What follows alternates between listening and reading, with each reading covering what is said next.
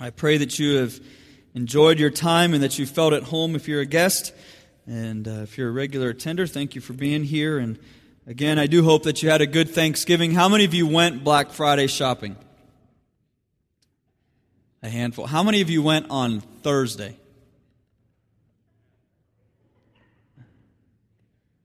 Fun times. I went on Friday because we needed a Christmas tree. And so I went to Hobby Lobby. Yes, I went to Hobby Lobby and got a tree. I was there for about 10 minutes. About 7 of those were waiting for them to get the tree out of the back, and then I was home. So that was good. But again, thank you for being here. I do hope that you had a good Thanksgiving. I had a great Thanksgiving with my family, and we were able to spend time. I know a number of you had family that came in town, and I know some that went out of town to be with family. But I do pray that you had a good time with your family, and maybe you spent time with friends or whatever that would be. But I do pray that you had a good Thanksgiving.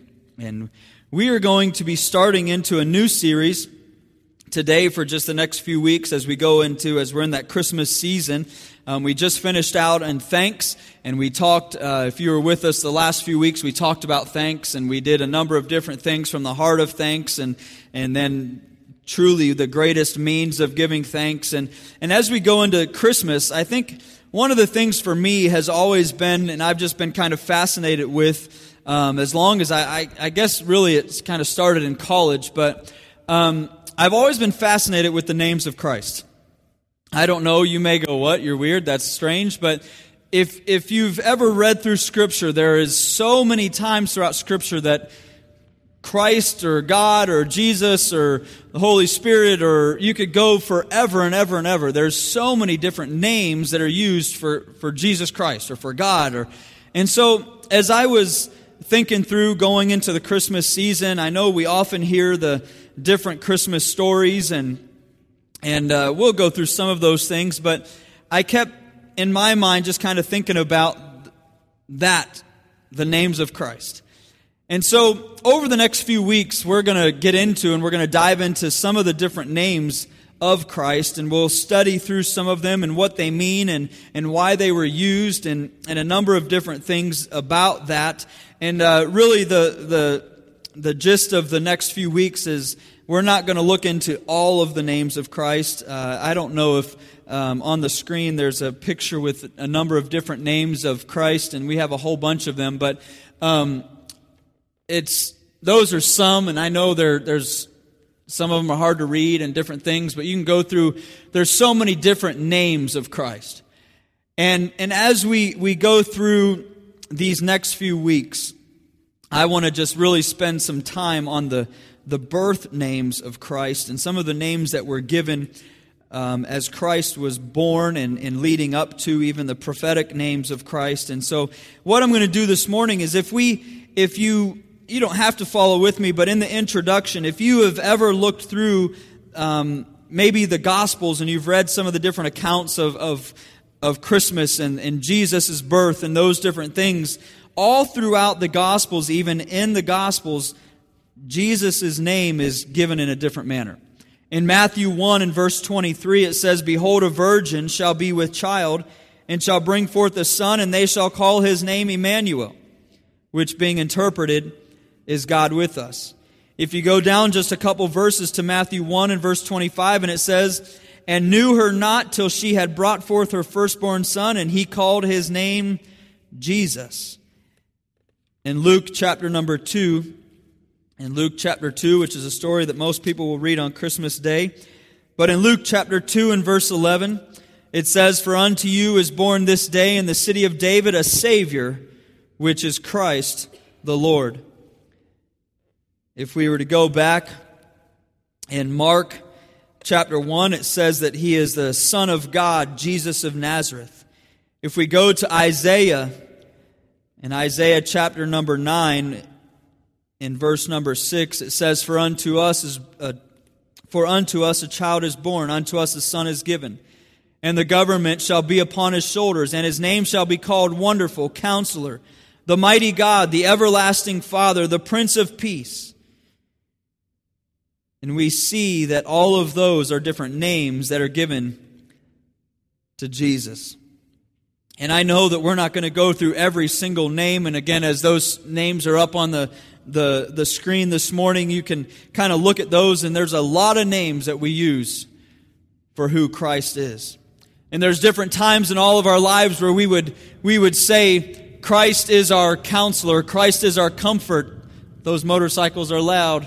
But we would do a number of different things at different times in our lives where we need Christ to be our peace. We need Him to be our rock. He's our anchor. He's all of these things. And as you go through Scripture, there's a number of different names that are given for different circumstances of Christ. And so as we go these next 4 weeks, we're going to dive into the names of Christ, specifically the birth names of Christ.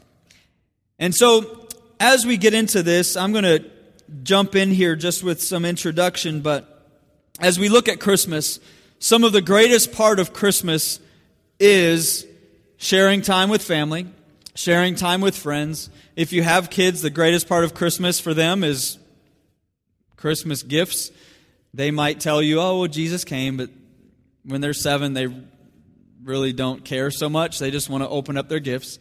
I'm at the stage with my children where they're starting to kind of understand the Christmas thing. So now when you see a television commercial come on, that's when you want to call all of the people and say, would you quit playing these commercials? Because everything that comes on, one of the kids says, I want that for Christmas. I want that for Christmas. I want that for Christmas.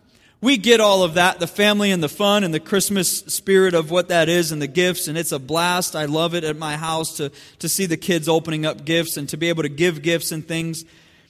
But we understand Christmas to be about the birth of Christ. We understand that Jesus came for us. We understand also there's so many different things, but one of the great things, and you may have not even thought of this, but the virgin conception was prophesied long before the birth, and we would know that. Going back, we just read that in Isaiah. But we also understand that, and this is, again, I'm going to speak here, and this is something that as I studied, it just kind of jumped out at me. The virgin conception was supernatural. The birth itself was a birth like any other lady would have had. As we talk about some of these things, I want us to think real quickly on something that I'll kind of hit here. There's been 5 supernatural births in the Bible, Adam being one of them. If you go back to Genesis, Adam didn't have mom and dad. There was no conception. Adam was given to us. Eve being another. Eve was made out of the rib of Adam. If we look, as we continue to go through the Old Testament, we have Isaac. We understand the story of Isaac, of his parents were well above age, and they were not at a place of conception, but supernaturally God gave them Isaac. John the Baptist was in a very, very similar situation with his parents being well over the age of conception. And then we see the birth, or the Jesus being born of a virgin. I want you to kind of bear with me here on this, but the virgin birth is of incredible significance. But I want us to stop for just a moment, just in the introduction. This is really the only time that I'll really hit on this, but this just kind of jumped out and punched me in the nose as I was studying, is this. The greatest part of Christmas is that Jesus Christ came as the incarnate Son. Jesus Christ came, if we go to John chapter 1, and again you can go with me or maybe write it down, but in John chapter 1, in verse number 14, it says, "And the Word was made flesh and dwelt among us." The greatest part of all of Christmas is that the Word, Jesus Christ, came and dwelt among men. And that we would then study, and as we would go through and as we would continue to go, we would understand that through that we have salvation. Through that we have the death and the burial and the resurrection. Through all of that we have what we have as far as Christianity is concerned. We have the Word of God. We have the Bible. But I never really thought and sat down and maybe I just never paid attention to it. Because you talk about the birth, you talk about it, it's really what we talk about basically through Christmas is the virgin birth. But the greatest part is truly God sending His Son as the incarnate to live, the Word becoming flesh. Jesus Christ living, walking, talking, breathing with human beings as a human being on a daily basis. And I get that we talk about the birth, and I get all of those things, but as I was studying some of the different names and as I was going through this is probably one of the things that just kind of jumped out at me. One of my favorite passages is Philippians chapter 2 and Philippians 2 and verse number 7. It says, "But made Himself," and this is, if we go back in verse number 5, "Let this mind be in you, which was also in Christ Jesus, who being in the form of God, thought it not robbery to be equal with God, but made Himself of no reputation, and took upon Him the form of a servant, and was made in the likeness of men. And being found in fashion as a man, He humbled Himself, and became obedient unto death, even the death of the cross. Wherefore God also hath highly exalted Him, and given Him a name which is above every name, that at the name of Jesus every knee should bow, and every of things in heaven, and things in earth, and things under the earth, and that every tongue should confess that Jesus Christ is Lord, to the glory of God the Father." The greatest part of Christmas is something that we get to celebrate every single day, is just what we just read, that Jesus Christ made Himself of no reputation, took upon the form of a man or of a servant, and became in likeness as you and I. And I would say it's probably not talked about nearly enough, just that the Word became flesh. One of the things that all of us as parents get to do is name our children. And I would guess we could probably go from corner of the room to corner of the room, and we could ask questions to those of you that have kids, and why did you name your kid what you named your child, or your child what you named your child? Some of you might be like one of ours and say we liked the name, and it went with the last name Flanagan, so we did that. Riley Bell has no significance to any part of her name other than we liked the name. You might say, well, there's significance. I'm sure there's significance somewhere. She's our child. We love her. But she's the oddball in every form of our family, so she has the odd name. But Riley Bell was literally, we heard the name, we liked the name. Riley and Bell went together with Flanagan, and we liked it. Every one of our children outside of Riley has a significance to their name. Poor kid, she's going to... But Madison Ray, her middle name, is named after someone in my family. Brinley Michelle. Michelle is Mindy's grandmother's daughter's name, who passed away just a short time after birth. It's also my mother's name.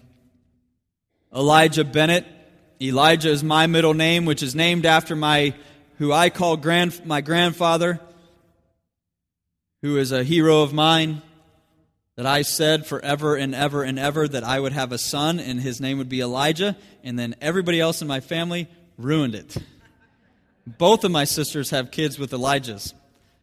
But regardless, Elijah was named after my grandfather. Bennett was after her grandfather.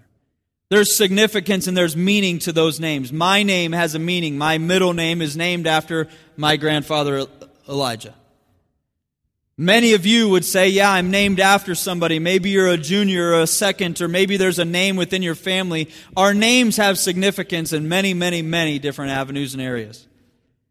But as we look at Christ, and this is really the point of this whole thing, is as we look at Christ, we're going to go through, and there's so much significance to so many and all of the names that are given and used throughout Scripture for the names of Christ. And again, as I said, we can look at the screens, and there's so many. Those are all different names of our Savior. This morning, we're going to spend the bulk of our time in Luke chapter number 1. So if you want, we'll be there in Luke chapter 1. If you would join with me, we'll be in Luke for the rest of the message this morning. In Luke chapter 1, we'll spend most of our time from verse 67 down to verse 80, really at the latter part of that is where we'll spend most of our time. But we're looking here at Zacharias, who was the father of John the Baptist, and he was prophesying John's ministry. And as we get into this, there's a number of different things that are significant here, and we'll point out one name of Christ this morning that we'll use, and we will discuss and talk about. But if we go down to verse number 76, Luke 1:76, it says, "And thou, child, shalt be called the prophet of the highest. For thou shalt go before the face of the Lord to prepare his ways, to give knowledge of salvation unto his people by the remission of their sins, through the tender mercy of our God, whereby the dayspring from on high hath visited us, to give light to them that sit in darkness and in the shadow of death, to guide our feet into the way of peace. And the child grew and waxed strong in spirit, and was in the deserts till the day of his showing unto Israel."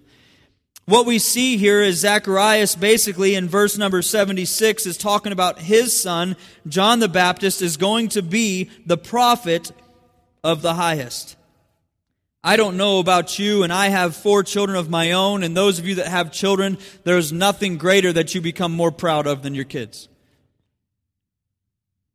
I could assume at my human brain and my thinking that if God or an angel came to me and said that my son was going to be a prophet of the highest, I could probably stand and say, my son is the prophet of the highest, and then stop there and brag and brag and brag about how great my son is going to be. I don't know what God will do with my children, but I pray that God would use my kids as they grow into adulthood, in ministry, whatever God would have for them. Will they be full-time in ministry? I have no idea.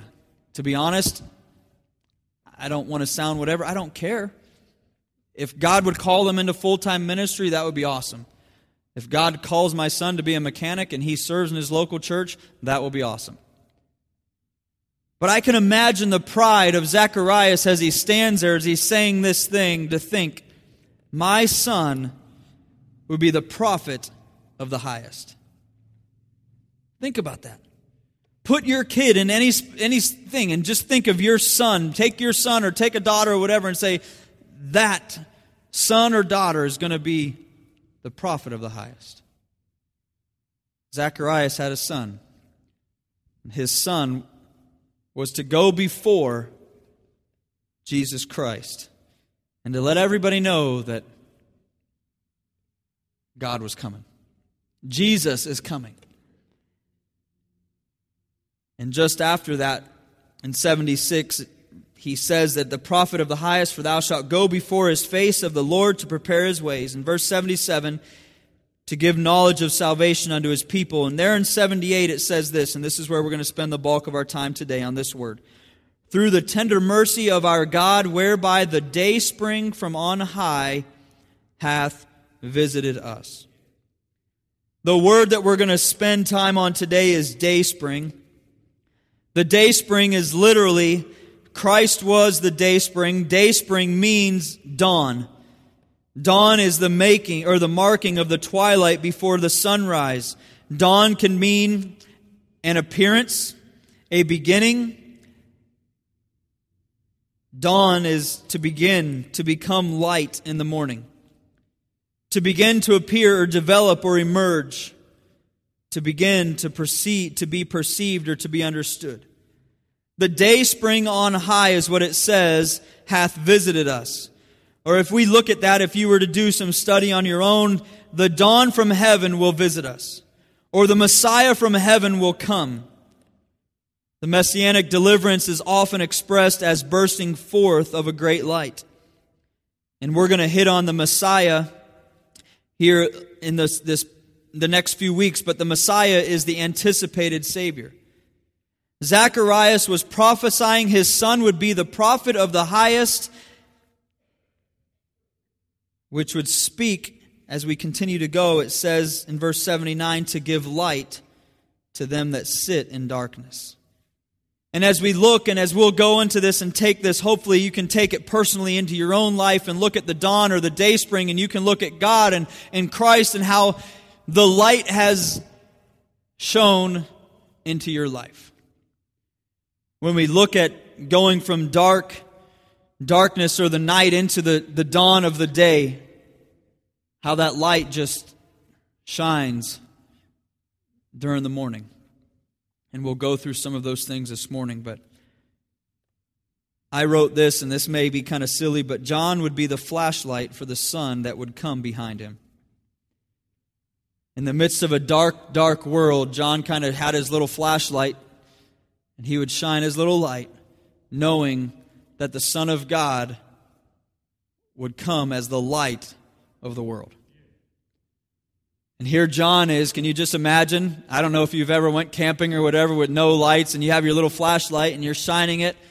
Maybe you're really cool and you have a mag light, or maybe you're even a little bit cooler than that and you have one of the big things that you kind of hold and you know it's like a spotlight. But you could take the brightest of flashlights and you can kind of picture that in your mind. John kind of going in the middle of a darkness and going through the world and saying, listen, Jesus is coming. The light of the world is coming. What I am is I'm just giving you a glimpse. I'm giving you a glimpse, and the light that's coming behind me will shine forth brighter than any light that you can ever imagine. The effects of the dayspring are great. The effects of the dayspring are this, or the effects of dawn are this. The shining exposes our sin. The shining warmth revitalizes our hope and sorrow, and its light redirects our steps. And so as we get into the message this morning, the first point will be just that, exposing of our sin. The dawn or the dayspring, Jesus Christ will come. The light that came is exposing of our sin. If we were to go to John chapter number 1, in John chapter 1 and verse number 6, we see John the Baptist as kind of who he was and what he was doing. John chapter 1 and verse 6 says, "There was a man sent from God whose name was John. The same came for a witness, to bear witness of the light, that all men through him might believe. He was not that light, but was sent to bear witness of that light. That was the true light, which lighteth every man that cometh into the world. He was in the world, and the world was made by him, and the world knew him not. He came unto his own, and his own received him not. But as many as received him, to them gave he the power to become the sons of God, even to them that believe on his name, which were born not of blood, nor of the will of the flesh, nor of the will of man, but of God. And the Word was made flesh, and dwelt among us. And we beheld his glory, and the glory as of the only begotten of the Father, full of grace and truth." Zacharias was coming in Luke chapter 1, and he's presenting his son. He's prophesying of his son's ministry and prophesying of Christ who's coming behind him to give light to those that sit in darkness. Let's look at natural light just for a moment. Natural light is an illumination of an otherwise very dark world. Some say the darkest part of the night is just before dawn. I want us to think, look at our lives spiritually, look at your life spiritually, maybe even before you accepted Christ, if you stop and look at this. As I looked into the word darkness, as I was kind of doing my study, here's what I found the word darkness was. The thought of darkness in Scripture, and the word that is used in the context is literally, I don't know how to say it, but it's the darkest of the dark of the darks. As black, as dark as you can find and as you can imagine is the word that is being used here for darkness spiritually. The effects of sin in a life result not in a gloomy darkness, but in a blinding darkness of which there is no light at all. What is darkness? Darkness is the what? The absence of light. And when we look at sin and when we look at our lives and we look at what God did, the dawn, the dayspring that we're talking about here this morning, it says that He came to give light to them that sit in darkness. Many of us, all of us that know Christ sat at one point in that darkness. The darkness of our sin is so dark that it hides itself. Sin is hidden by darkness. Think about that. Our sin is hidden by its own sin, by its own darkness. Once you get yourself in a rut of sin, whether it's addictions or whether it's whatever it is, we do what?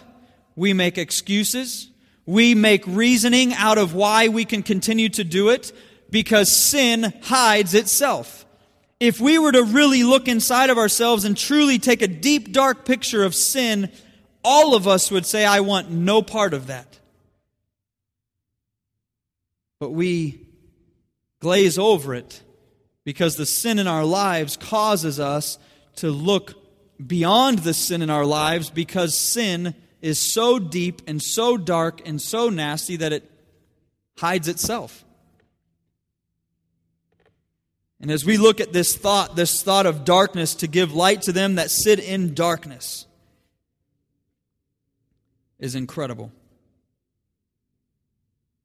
I don't know how many of you ever get a chance, maybe you're not awake, I'm not always awake, but to see a sunrise.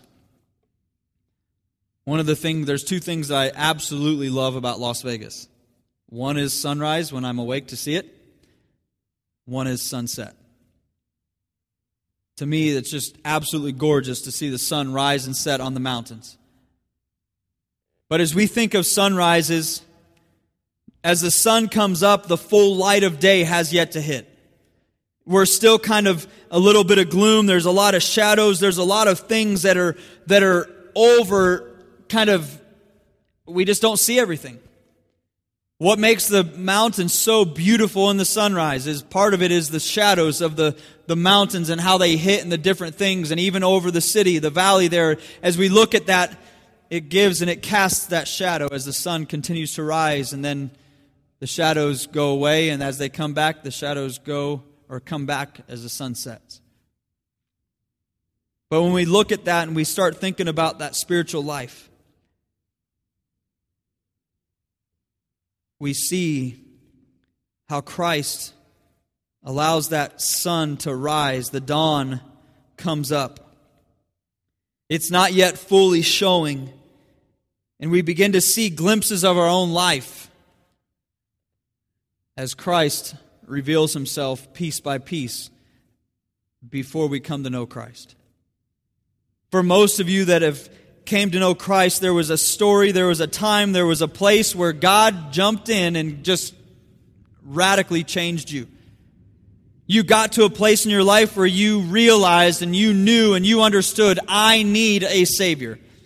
The darkness that was within you, the day spring or the dawn came and began to show you glimpses of Himself, and you said, I need that, I need that, I need that. And the more that you grow and the more that you know Him, the shadows kind of disappear. And you begin to know and you begin to have that relationship with Christ. The same thing that takes place as the sun comes up and we begin to lose the shadows and we see the fullness of the brightness of the day. It may be the first glimpse of light that you've ever seen. And you naturally become almost confused. As an unbeliever, you hear the gospel and you understand, I need that, and you start to see a glimpse of that light in you, the glimpse of that hope, but your mind is, wait, that doesn't make sense. There's that confusion. Maybe that's what it is. 2 Corinthians in chapter number 4 and verse 46 and 47, I am so lying to you. I completely typed wrong. See, I've been doing good on that too. Well, I'm not going to even continue to go there because I wrote that wrong. But at any rate, the light floods in, and basically what I was going to was in Corinthians. Apparently I will find that verse. Maybe I'll give it to you tonight. But in Corinthians it shares that as the new man comes, and it talks about that Jesus Christ coming in and Jesus Christ giving us those things. And it speaks of some of that, almost the flood of light that comes in as we understand who God is and who Jesus is, and as we look at that. In John chapter 8, hopefully this is the right one. In John chapter 8, In verse number 7, John 8, verse 7, it says, "So when they continued asking him," and this is the story of the adulterous woman, "but when they continued asking him, he lifted up himself and said unto them, He that is without sin among you, let him first cast a stone at her. And again he stooped down and wrote on the ground. And they which heard it, being convicted by their own conscience, went out one by one, beginning at the eldest, even unto the last. And Jesus was left alone, and the woman standing in the midst. When Jesus had lifted up himself and saw no one but the woman, he said unto her, Woman, where are those thine accusers? Hath no man condemned thee? She said, No man, Lord. And Jesus said unto her, Neither do I condemn thee. Go and sin no more. As we look at this passage of Scripture, Jesus Christ, again, if we go back to John 1, it said what? And the Word became flesh. The conviction was only the Word of God that spoke true into these men's lives. And they which heard it being convicted, that word convicted is literally just this, to bring to light and to expose. When I am convicted, I'm brought to light and I am exposed of the things that are in me. The sun is setting, or the sun is rising, and I am being shown the light and I'm seeing it, and the darkness is being overtaken by light. And I am convicted, I am exposed of that sin. Each one of those men, each one of those people that stood by there speaking of her sin, as God said, He that is without sin among you, let him first cast a stone at her. And each, one by one, began to walk away as they were convicted of their own sin. Another thing that the dayspring or the dawn does is it revitalizes our hope. As we look at our natural light and we look at the things of just every day, we see that the dayspring from on high brings the morning warmth. In verse 79, to give light to them that sit in darkness and in the shadow of death. As we look at this, it brings us what the sun is. What does the sun do? The sun brings us warmth. Every day, one of the things as it comes up, it gets warmer and warmer and warmer and warmer, and as the sun starts to set again, it goes back to cool. In the morning, the dew that's on the grass and on the leaves of the trees, the frost that maybe has settled over the ground, the flowers that were withered and kind of closed up, they see the sun and they turn, they begin to bloom. The flowers of the field turn up and open to absorb the light and the heat of the sun. The animals which hid in the darkness come out from the cold and dangers of the evening. The people that live in primitive lands that maybe live under the sun and they uncover themselves and they get ready for themselves. They begin to see what the day holds. And as I said, in verse 79, to sit in darkness, and in this section here is in the shadow of death. Light was a great symbol of the Messiah. Light, what does light do? Oftentimes, most criminals don't go in broad daylight and just do what they've got to do. Most of them go and they wait for a dark spot. They wait for some place that's hidden. They wait for the darkness. But as we look at this, light scares criminals as they are exposed. Light is safety for some. Light symbolizes so many things. And as we look here, our sorrow, the dayspring from on high, shines and revitalizes. How often have we been discouraged? How often have we as a Christian been kind of hidden off into a shadow, been hidden away because we've been hurt, hidden away just waiting for the dayspring to kind of shine that light, give us that warmth, revitalize our lives, so to speak, to the comfort and the peace that we need in our lives. There was a period of my time my life where I was hurt. And I kind of just hid off into the corner underneath of a shadow, didn't really want too many people to know anything, didn't want too many people to see who I was. But as that light began to shine brighter and brighter and brighter and the shadows went away, the revitalization of what Christ is and who Christ is, that dayspring from on high that came into my life personally, I felt that peace, I felt that comfort, I felt that joy, and I felt the desire then to get back involved as God revitalized who I was and what I was doing. Don't ever forget, as we live daily in the darkness of this world, that the day spring shines a light which the darkness cannot hide. As people hurt us, the day spring shines a light which darkness cannot hide. We live in the midst of a dark, perverse world. We're human beings. But Jesus Christ shines the light and revitalizes us. The last point this morning is redirecting our steps. Again in verse 79, to give light to them that sit in darkness and in the shadow of the death, to guide our feet into the way of peace. As we look at this, again, a very simple thought. We could take this passage and go to Psalm, the 23rd Psalm, and look there and understand of that whole passage of Scripture talking about guiding our steps and lighting our feet. We could go to Proverbs in verse 16, or chapter 16. It speaks of the same thing of God shedding the light and directing our paths. And I know for me personally, I need my life to be directed on a regular basis. Regularly, I need God's light to shine and direct the paths that I'm taking. Oftentimes, He will direct it, and I'll begin to walk, and I'll go on a different path, and I'll need to be redirected. The light shines and gives us direction. I don't know if you've ever been hiking or maybe been somewhere without a guide or a direction. Men, I'm sure none of you have ever been lost anywhere.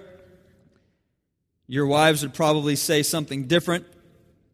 But many times, what do? We get in the car, oh, I know where I'm going. Men, I'm sure women, you don't do this.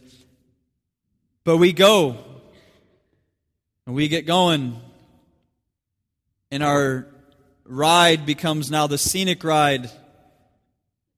Nice, romantic, scenic ride where your wife is saying, honey, where are you? Oh, I'm just taking this route and we're going to go over here.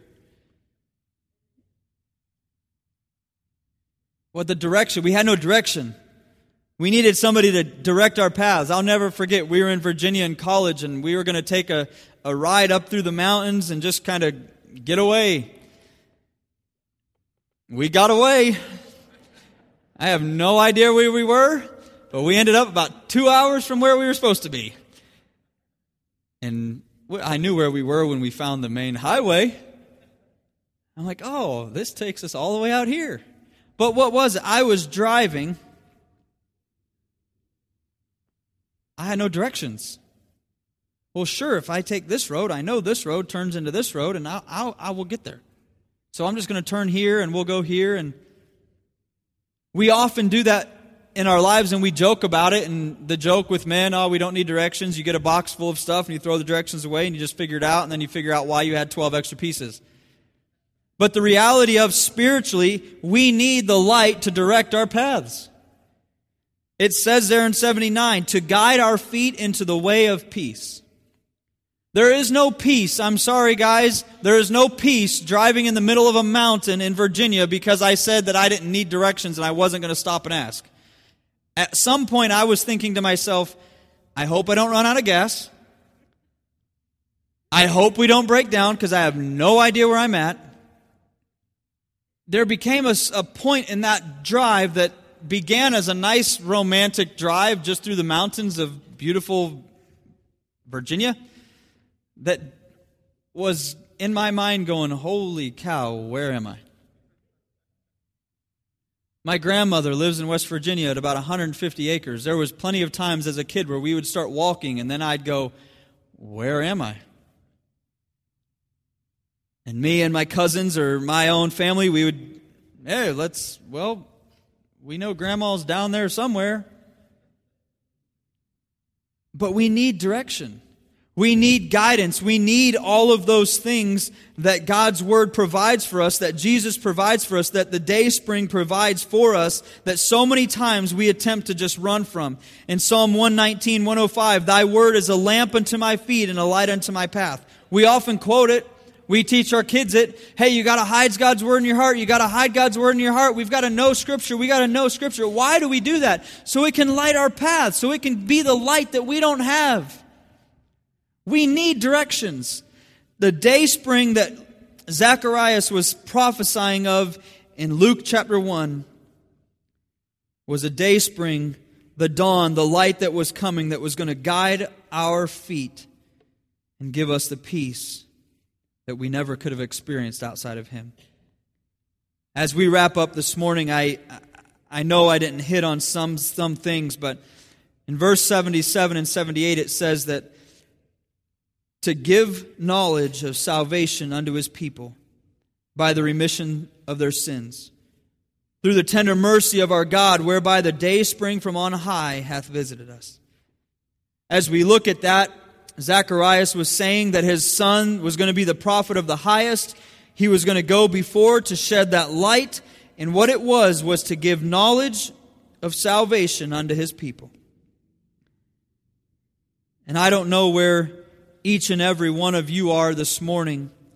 I'm going to assume most of you would say, yeah, I know Jesus Christ is my Savior. I've experienced the day spring. I've experienced the dawn in my life spiritually as a Christian. The light that came up over the mountain, I experienced that little bit of a shadow. Then I experienced the glimpse and the hope that Christ is. The light and the shine, the brightness of who Christ is. But some of you may not have ever experienced that. One of the things that it says as we wrap up this morning in verse 78, through the tender mercy of our God. I'm going to explain and give a definition of what tender mercy is in Scripture. The mercy of the bowels of our heart of God.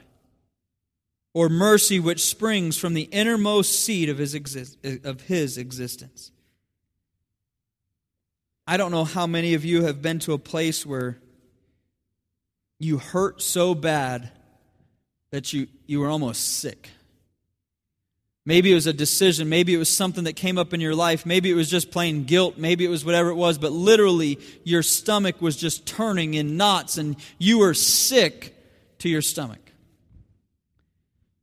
Jesus Christ says, or what it says here is, through the tender mercy of our God, whereby the day spring from on high hath visited us. God in His tender mercy, in the bowels of His heart, in the innermost part of who He is, gives us that love and mercy that we don't deserve.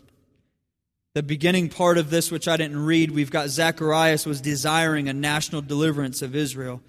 And the part that we just went through was the desire for a personal deliverance, which came from the day spring from on high.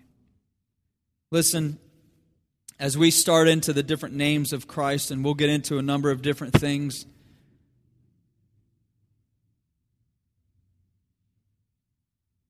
but God came. God sent His Son to become flesh. The Word became flesh, that we could have everlasting life. That we could have hope, that we could have joy, that we could have peace, that we could have what Christ has offered to us. He sent His Son, the day spring, the dawn, that we would see a light, that we could get a glimpse, that we could have hope in that light. And I don't know this morning if you have accepted Christ, and maybe you're in the spot of your life and in the second point of revitalizing our hope. Maybe you need revitalized again. Maybe you know Jesus Christ, but you're, as a Christian, you're just kind of hiding off into a shadow somewhere, and you're feeling kind of down, and you don't understand the hurt, and you don't understand why, and you're just almost kind of moping for yourself a little bit. Well, the day spring, God, Jesus Christ, came to shine the light, to give you the light, to bring you out of that shadow, to then redirect our steps, to redirect our path.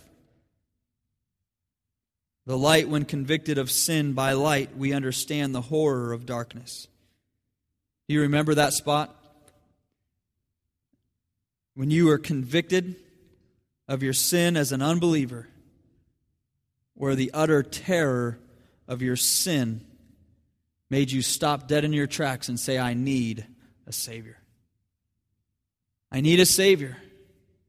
I don't understand this thing. I don't know why I feel this way, but the light shone on you and you needed a Savior today. Maybe you're sitting here this morning and you're at the spot where you've not made a decision for Christ, but you sense the darkness, and you're sensing the understanding of the horror of the sin, the darkness, the penalty of what that sin is. And God sent His Son to shine the light that allows us to see Him, where we can follow that light that He has directed for each and every one of us. And so this morning, as we discussed, as we talked about the day spring from on high, the light that was shine, that the dawn of the day, so to speak, spiritually for our lives, I don't know what jumped out at you. Maybe it's something as simple as you're a Christian and you just need to be revitalized. You need your steps to be redirected. Maybe you are unsaved and the exposing of your sin has been hitting you, and you've sensed the light, you've seen that light, so to speak, the shadows, and you've understood it, but you're kind of confused by it, whatever it would be. And you just need to say, God, here it is. It's yours. I fought it. I don't understand it completely, but I'm giving it to you.